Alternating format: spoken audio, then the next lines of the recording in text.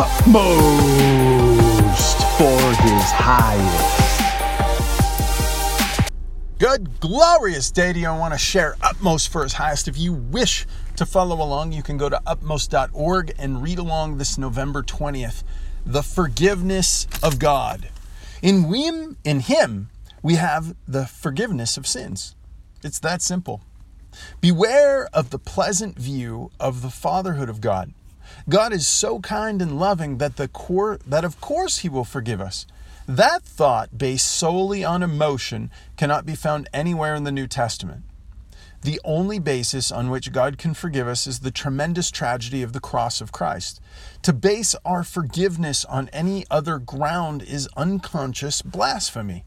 The only ground on which God can forgive our sins and reinstate us to his favor through the cross of Christ. That's it. There is no other way. Forgiveness, which is so easy for us to accept, cost the agony at Calvary. We should never take the forgiveness of sin and the gift of the Holy Spirit and our sanctification in simple faith, and then forget the enormous cost to God that he made for all of our sins. Forgiveness is the divine miracle of grace. The cost to God was the cross of Christ. To forgive sin while remaining a holy God, this price had to be paid. Never accept a view of the fatherhood of God if it blots out the atonement. That's the oneness. That's bringing us at one mint with God. Atonement.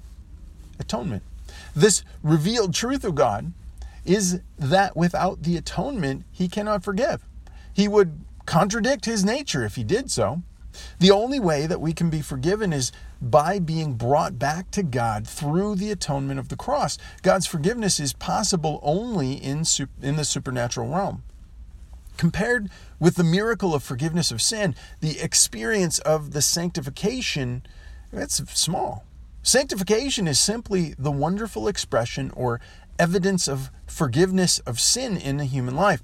But the thing that awakens this deepest fountain of gratitude in a human being is that God has forgiven sin. Paul never got away with this. He never got away from it. No, only you realize all that it costs God to forgive you, and you will be held in a vice, constant, constrained by the love of God. Lord, I thank you for that constraining love. I thank you that you work diligently in our lives. And all we need to do is respond. Please help me to respond to your love today. For your glory, Jesus, we pray. In Jesus' name, amen. Hey, God bless you. I pray you have a delightful day in the Lord.